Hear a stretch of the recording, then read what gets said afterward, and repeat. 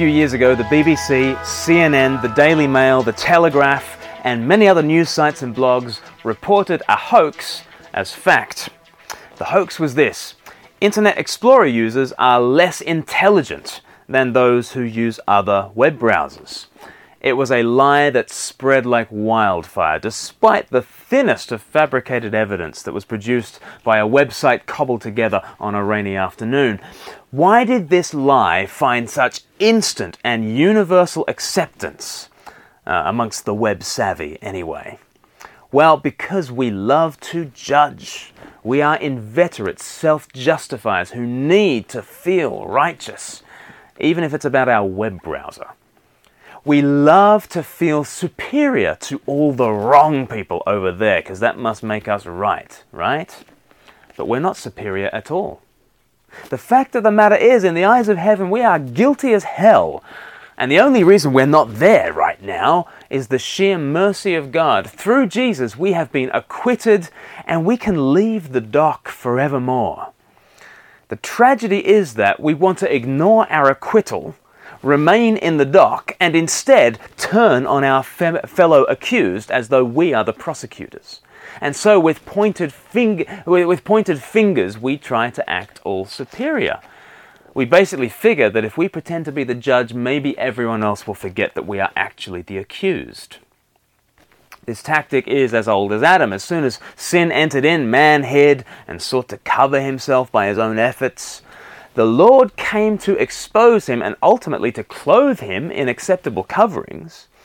But in Adam's excruciating exposure, he rejects the way of repentance and receiving. Instead, he just goes on the attack. It's what we all do.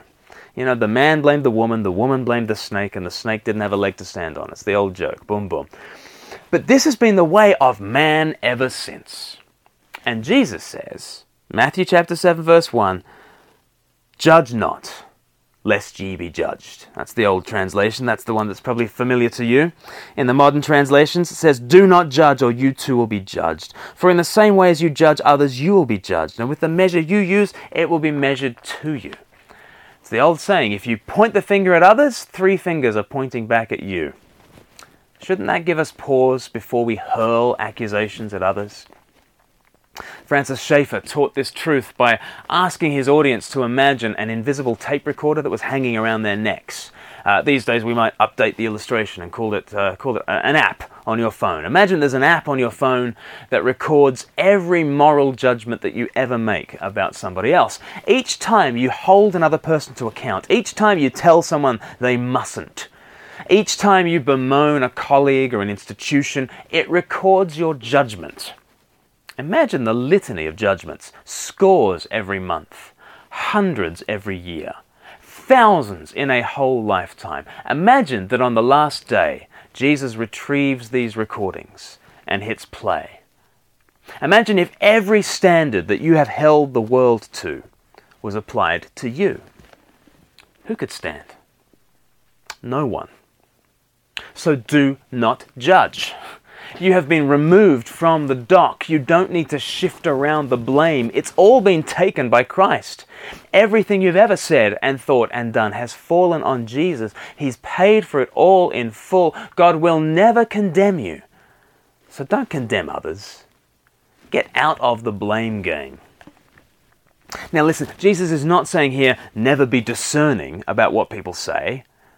He can't be saying that, because in a few verses he's going to tell us to be discerning about false teachers and to reject them. So Jesus is not saying don't be discerning, and he's not saying everyone's right. He's not saying there are no moral standards. He's not saying pretend to notice when injustice occurs. No. This is not the abandonment of all judgment, but it is the end of all judgmentalism. We are never to find our identity in being right. And we are never to enjoy calling others wrong.